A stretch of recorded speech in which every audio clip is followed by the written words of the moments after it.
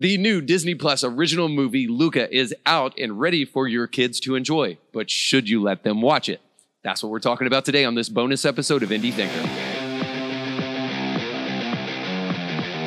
So it sure seems that every time Disney releases a movie that the question is out there in the ether.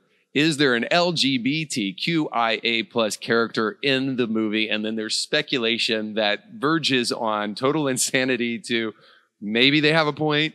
In the movie, and you would just think to yourself that if you're going to say that there is, then there maybe should be like a overt character that you don't have to guess about. But needless to say, this is often the conversation that surrounds some of the release of these movies, and that is certainly the case with Luca. So, as a parent, I wanted to kind of just give you my impression. It's just one person's, kind of view of this movie, whether you agree with it or not, you just decide for yourself. But at least this is my kind of takeaway from the movie for whatever it's worth to you guys. So Luca is obviously well done. It looks beautiful.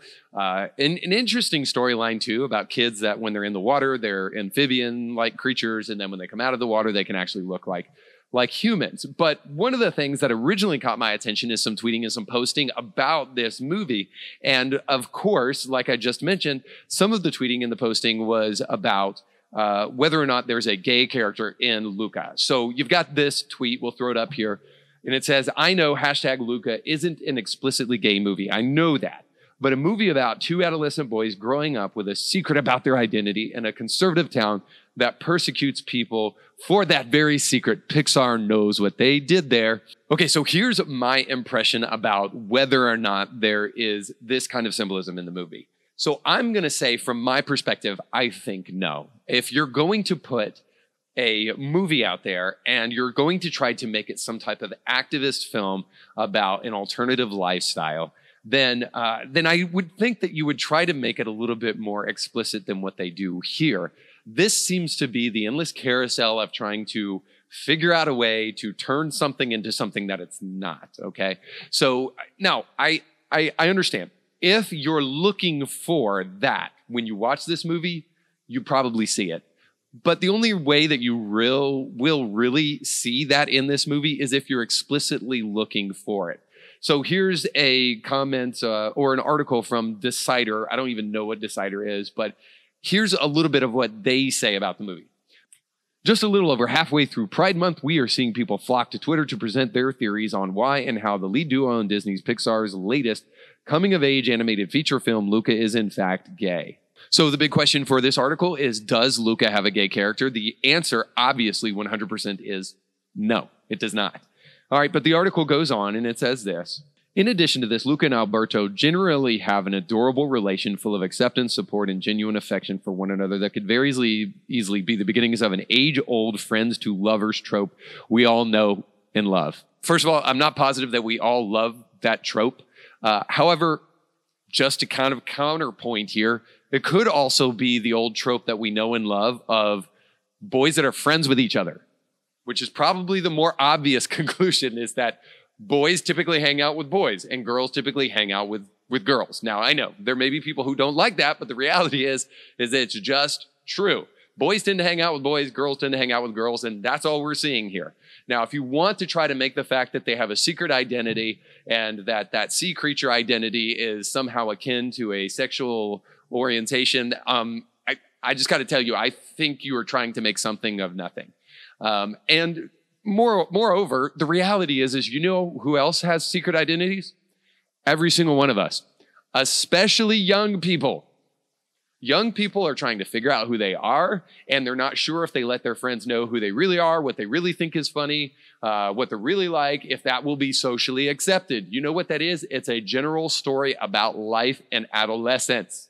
So it really has nothing to do, in my opinion, with the narrative that Decider is trying to place upon it, nor anybody else on Twitter and social media, so forth.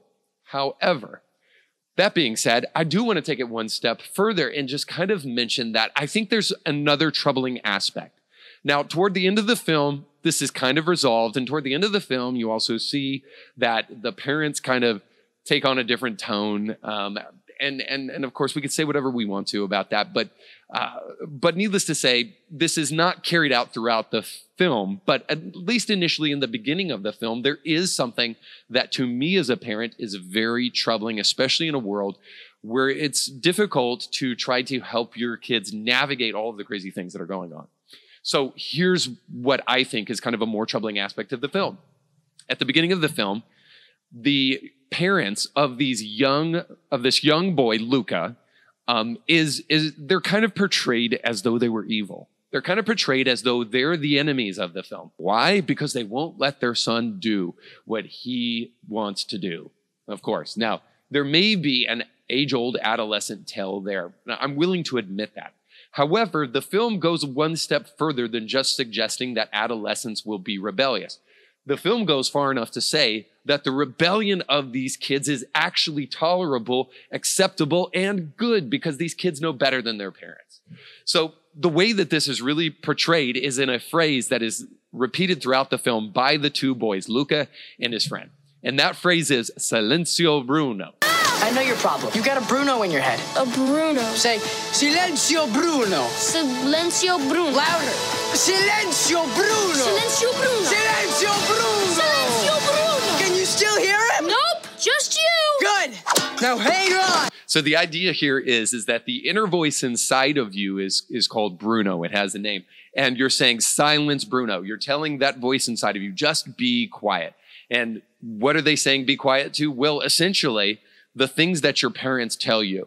When that inner voice comes in the absence of your parents and that voice comes to speak to you and to try to tell you that you shouldn't do that thing, you should just tell that inner voice, silence Bruno, silenzio Bruno.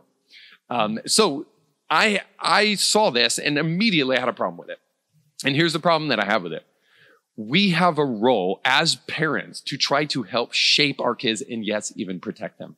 Now, of course, our kids, especially as they become teenagers, going to try to rebel against that stuff and have to figure out on their own that they should have been listening to their parents all along. Yes, but that is not the story of Luca.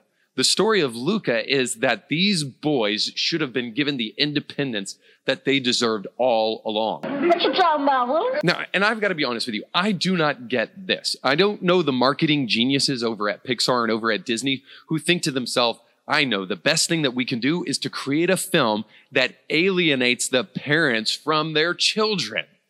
Right? Like, really? I mean, that's what you're trying to do. You're trying, like, the parents are the ones who paid for the film. They paid for the tickets. Those little kids can ride their tricycles to the movie theater and pay for it themselves if you think that's what's best. I mean, what is the death toll up to for parents in these Disney/Pixar movies? It seems like the parents have to die in every single one. But back to the point. The parents, for now, are the ones, especially for these younger kids. And Luca probably is about 8, 9. It doesn't seem to be much older than that.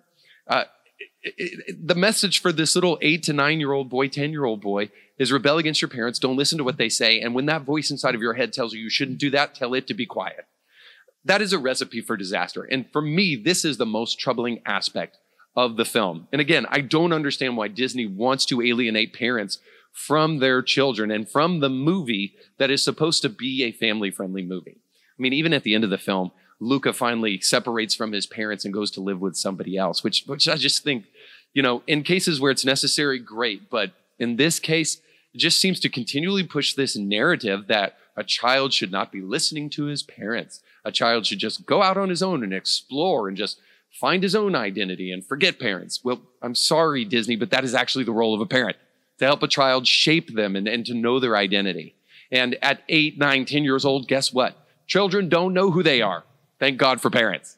So I say all that just to say this, that if you're a parent and you are careful about what you let your kids watch, please, you need to do Disney a favor. Prove them wrong.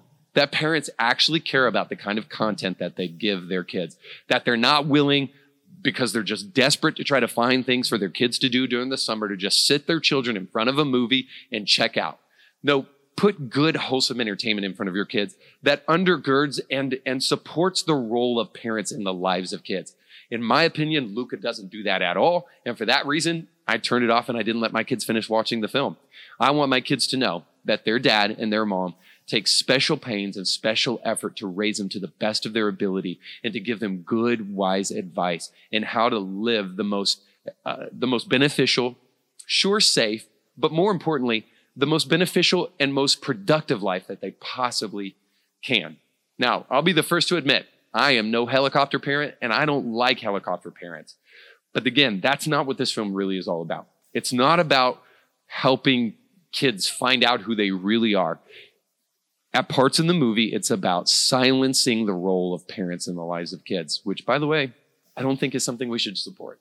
So it's up to you whether you do it or not. At least I know for me, I thought that this film was an unproductive film, especially for younger kids. I'd love to hear what you think about it. Please put something down in the comment section below. You can catch brand new episodes of Indie Thinker with Reed Huberman every Monday and weekly bonus episodes to keep you thinking throughout the week. But you have to subscribe and click the bell to be notified when new episodes drop.